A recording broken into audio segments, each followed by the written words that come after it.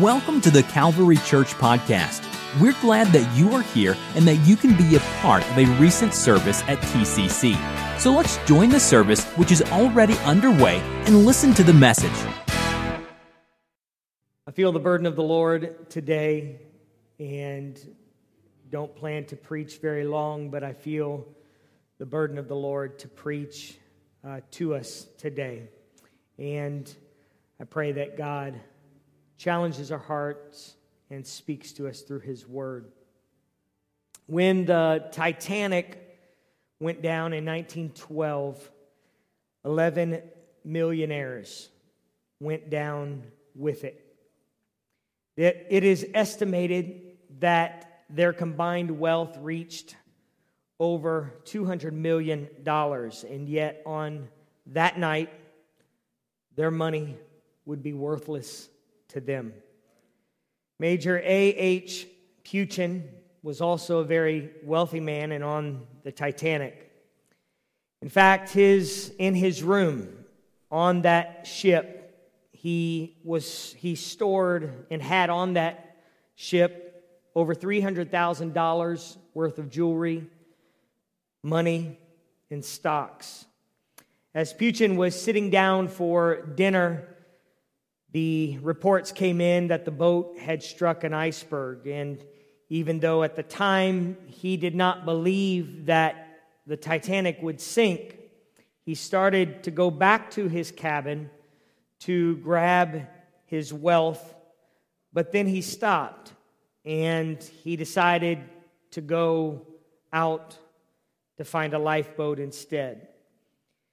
Peuchen recalled, he said, the money seemed a mockery at the time.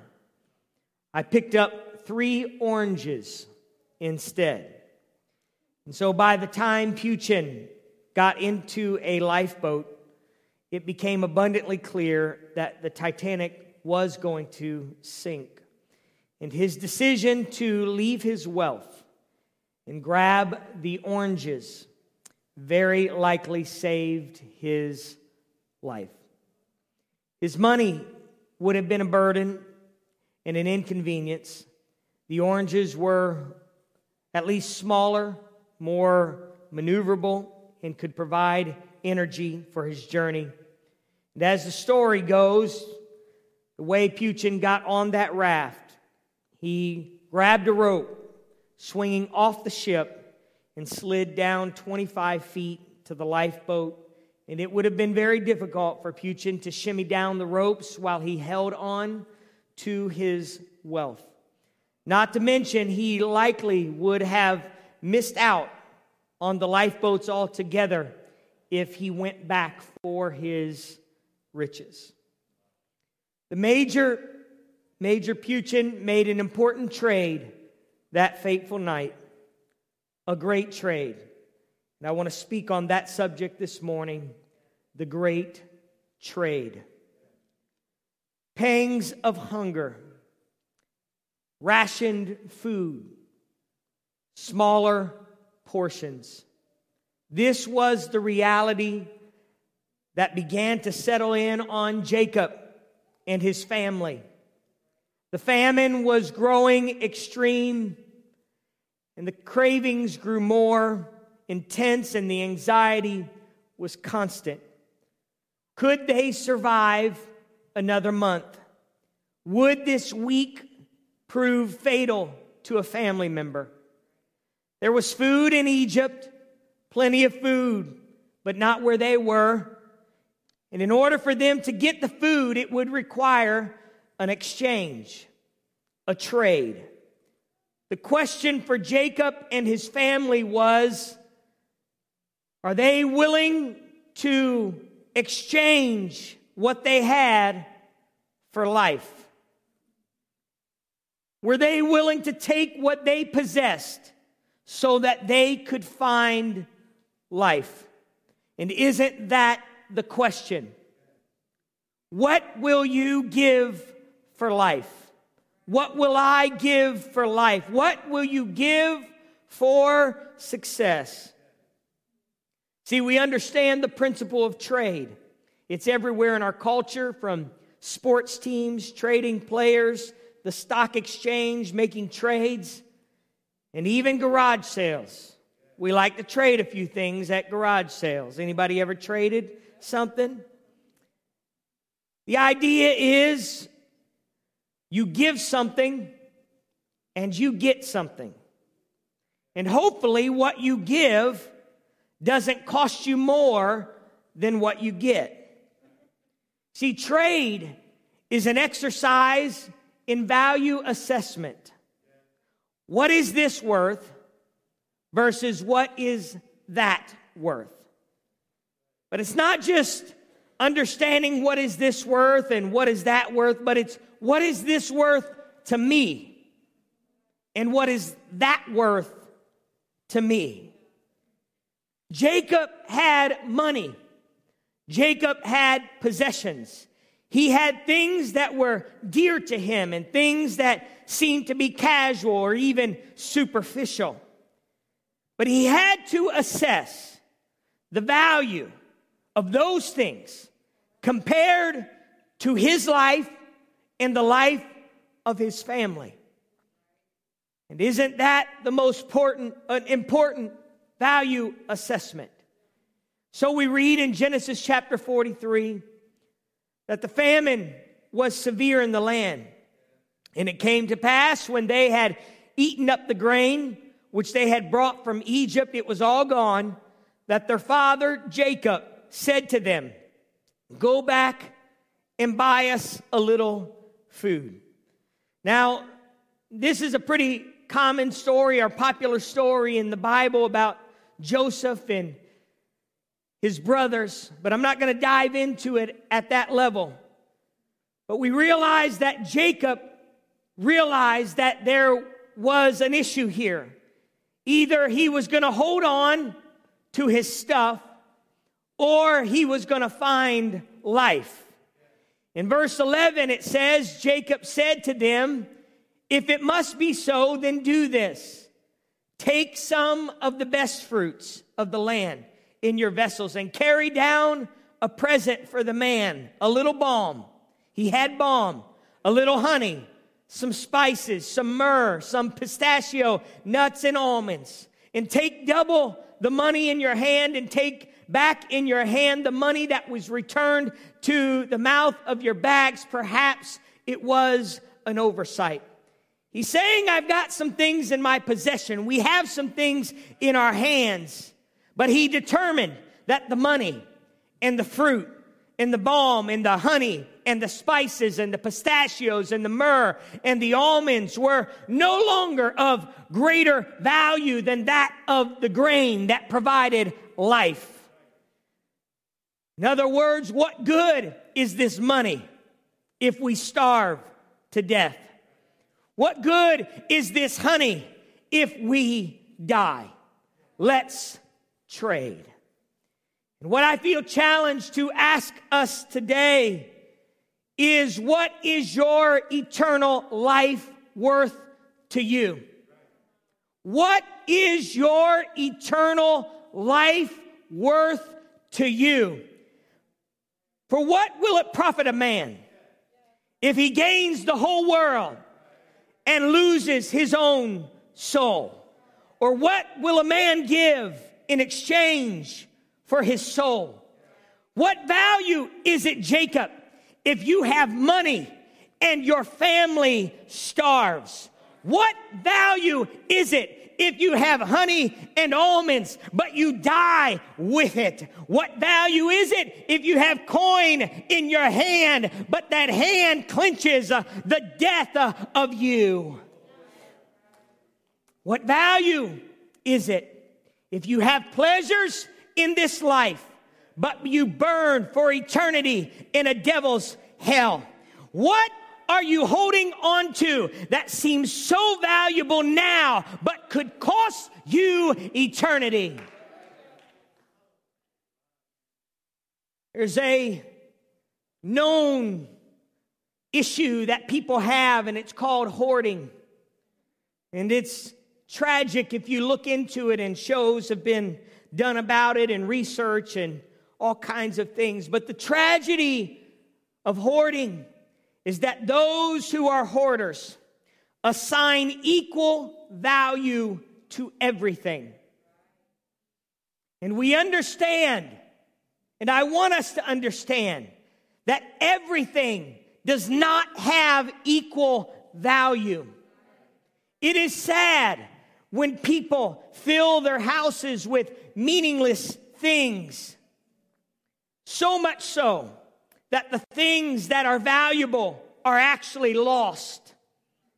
And may I warn us today to be careful that we not fill our lives up with things of temporal value at the expense of things of eternal value.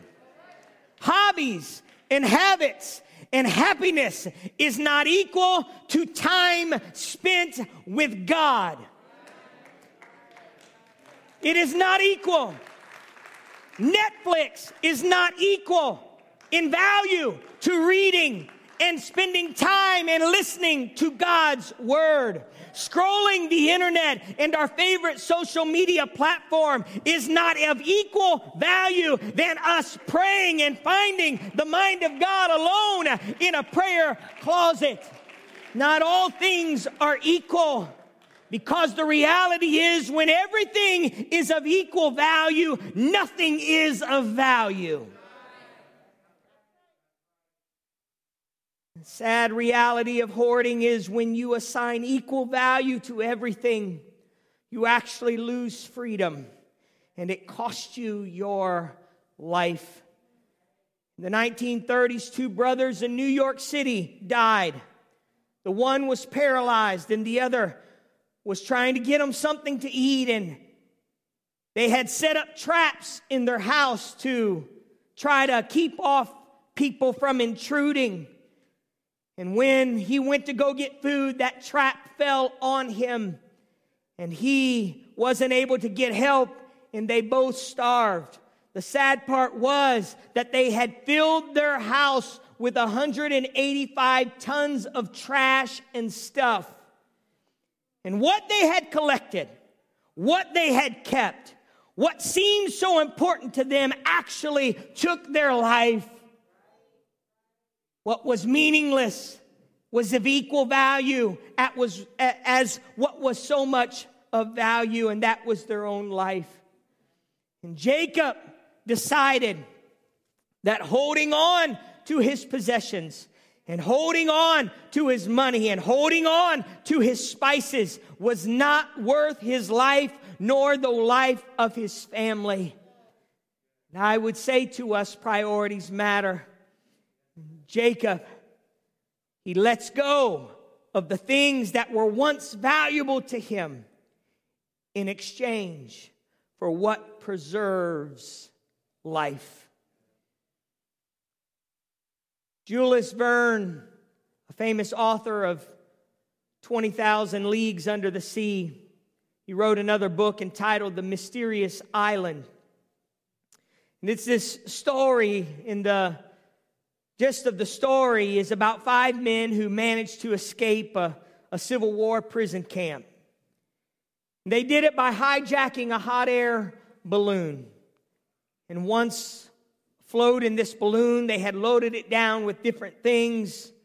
They quickly realized that the wind was going to carry them where they didn't want to go, and so they had to figure out what to do. But the problem was it just kept carrying them out over the ocean. As time began to move, and they noticed that they were leaving land further and further behind. And the balloon now was once in the air, starts to come down to earth. They realize there's not enough power to push it up. They begin to throw things overboard, over the side of the basket. Their shoes, their coats, their weapons are all tossed overboard, and then the balloon begins to rise again. But it's not enough, and again the balloon begins to descend and begins to sink towards the water. And so they realize, you know what, we've got some food, we'll start throwing it overboard, and goes back up, and a little bit later it starts to float back down, and they're trying to figure out what they're going to do to keep this balloon afloat. And so they decide there's got to be something done to the basket. They thought about tying themselves, cutting the basket loose. Finally, they cut the bottom of the basket, and it allows enough height on the balloon to carry them just a little bit further. And then finally they see land, and they crash that into the ocean and are able to swim to an island. But here's the point. They would ultimately survive not because of what they held on to, but they would survive by what they let go of. And that's the great trade that we have to decide if we're willing to make. I don't know how hard it was for Jacob to decide to double the money and give the fruits and offer that special food. But what we know is that he got something far greater in return than any money that he gave, or any fruit, or any of the food that he gave. Because not only did he get grain in return in that exchange, but he got restoration, and he got forgiveness, and he got a son back, and he got provision for a lifetime. He got things that were intangible and incalculable. And this is the reality of the great trade. You always get more from God when you let go of what you have and reach out to Him for what only He can supply. You always get more in return, because here's the deal. Jacob really only offered nothing. See, Jacob's money compared to the wealth that Joseph had at his disposal was nothing. I don't know what his money was or what he doubled, but it paled in comparison to the wealth of Egypt that Joseph had. I don't know what the honey was worth or what the almonds was worth, but I know that Egypt had hundreds of barns full of grain, and that honey and that almond was nothing in comparison. So you say, what did Jacob really offer in that moment? What did he really send with them? I'll tell you, it wasn't wealth. It wasn't almonds and pistachios. It was one thing, and that was humility. He said, I am in such a need that I have really nothing to give. All I can give you is this, but I want to tell you that I need you, and I can't live without you. Seems simple, but that's what Jacob really offered. It was nothing. And that's why the writer of Psalm chapter 34 says, the Lord is near those who have a broken heart and saves such as have a contrite spirit. It's the broken heart. It's the contrite spirit where you recognize I'm nothing without God. I can do nothing without God. And so the writer of Proverbs said, trust in the Lord with all your heart and lean not on your own understanding. And in all your ways acknowledge Him, and He will direct your paths. Do not be wise in your own eyes. Fear the Lord and depart from evil. I don't know if you're clinging to your own wisdom today. I don't know if you're clinging to your own sin or your own decisions and your own money and your own wealth and your own abilities, but I'm telling you, that's not going to get you anywhere in the end. At the end of the day, the only thing that's going to get you what you need is to release it and say, God, I need you. Trade it all for Him. It's the great trade. And so he says, do not be wise in your own eyes. Fear the Lord. Depart from evil. And what will happen? It will be health to your flesh and strength to your bones. And he says, honor the Lord with your possessions and with the first fruits of your increase, so your barns will be filled and plenty, and your vats will overflow with new wine. Oh, hallelujah. It's the great trade. We offer nothing, but we get everything. Jacob offered him basically nothing, and he got everything. And so we have the opportunity today to trade things of no value for something of incalculable value. And Jesus said to the woman whose brother was dead, he said, I am the resurrection and the life. He who believes in me, though he may die, though he comes to nothing, he shall live. We offer nothing. We offer a life that is destined for death. And he says, if you'll surrender it to me, I will be the resurrection and I will be the life. And so I'm telling somebody today, you have a trade moment available to you today where you can trade your sorrows and you can find peace. You can trade your shame and find joy. You can trade your hatred and your prejudice and find acceptance and love. You can trade that disappointment you have and find purpose in life. You can trade your bondage and you can find freedom from addiction. Oh, it's the great trade. The trades are mourning for dancing. Oh, hallelujah. Why hold on to things of no value at the expense of things that are of real value? And that's eternal life. The image that I had in my head to preach this message was challenging to me. That was simply that I and maybe a few others were clinging on to things, holding on to things as if they had real value.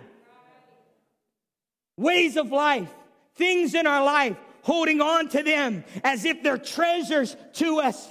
And God, wanting to be a great God and give us his peace and give us his love, would love to give it to us, but we're holding on. We can't even reach out for what he wants to give us.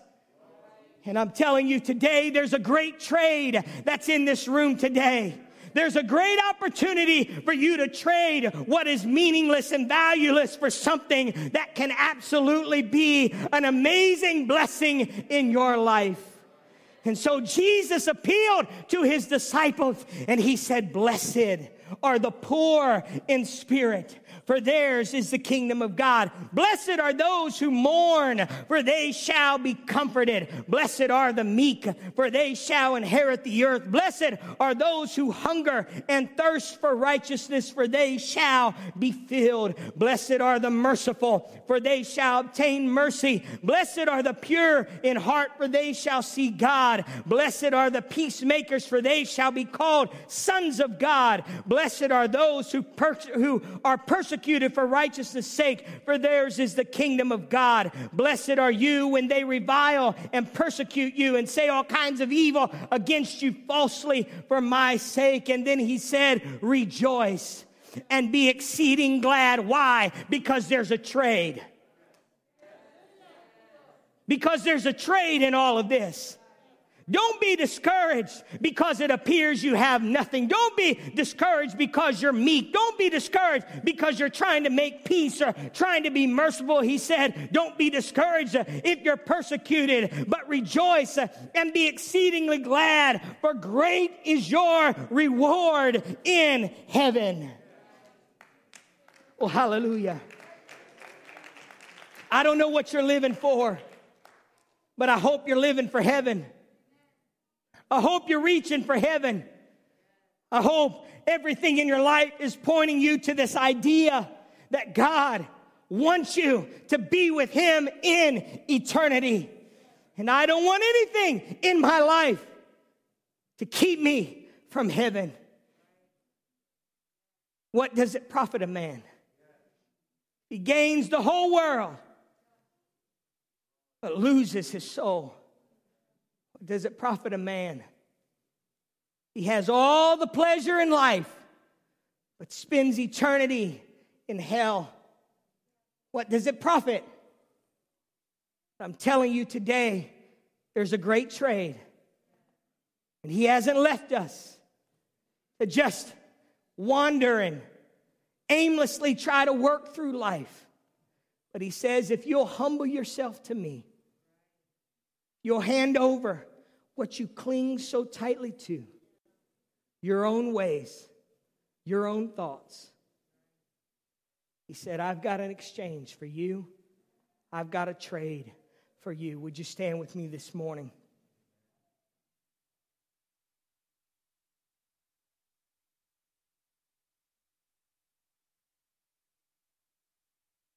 I'm not going to have us come to the altar this morning, but I'm going to pray for you right where you are. And I believe the Lord can hear your prayer. The Lord wants to know if you'll let go. The things in your life that are keeping God's power and God's presence from permeating every area of your life. It's too difficult, Pastor. Challenge is too much. I felt the Lord just encourage me today that you can make a trade today. Like Jacob grabbed up that money, grabbed up that honey, grabbed those almonds, said, we're going to make a trade for life today. And would you trade your pleasure for God's joy? Would you trade your happiness for God's purpose in your life? What are you clinging so tightly to that God can't have His way in your life? God, I pray right now for everyone under the sound of my voice. God, you know who would be here today. You know, Lord, those, God, maybe who are clinging to their life, clinging to their way more than they're surrendering to your way. And I'm praying, oh God, that you would help them. Let them find grace today. Let them find mercy today. God, I pray that we would not cling to, God, our finances and cling to things in our life at the expense, God, of your power and presence in our life. We would not cling to our happiness at the expense, Lord, of your purpose being realized. But Lord, just as you asked me to let go, God, I know you're asking some other people in this room to surrender all, to surrender everything. And it's not just because you need something from us. It's because you know we can't receive it if we're holding these things in our hearts, in our lives. I pray for freedom today from addiction. I pray the power of God would invade every corner, every area. Lord, and I pray that, God, if we're allowing things in our life to take the place of you, we're allowing things to take the place of our time spent with you, I pray somehow we would make a way. We would hand over, God, our works of flesh. Hand over, God, our ideas and ideologies that are not like you. That we would find freedom. Thank you, Lord. I wonder if somebody would express your heart to the Lord in your own way. Maybe you lift your hands to the Lord as a sign of surrender, as a statement to say, God, I turn it over to you today. I hand it over to you today. God, there's some things maybe that I've picked up along the way, and my house that was set apart for you has kind of been cluttered with a lot of other things, Lord. And today, I want to make that trade. I don't need these things, Lord. I need your purpose. I need the good gifts that you have for me. I need your power, your spirit to invade my life. I wonder if somebody would pray a sincere prayer today. Oh, God, I need you, Lord. Somebody humble yourself to the Lord. I need you. I need you, Jesus. Oh, hallelujah. Hallelujah, hallelujah, hallelujah.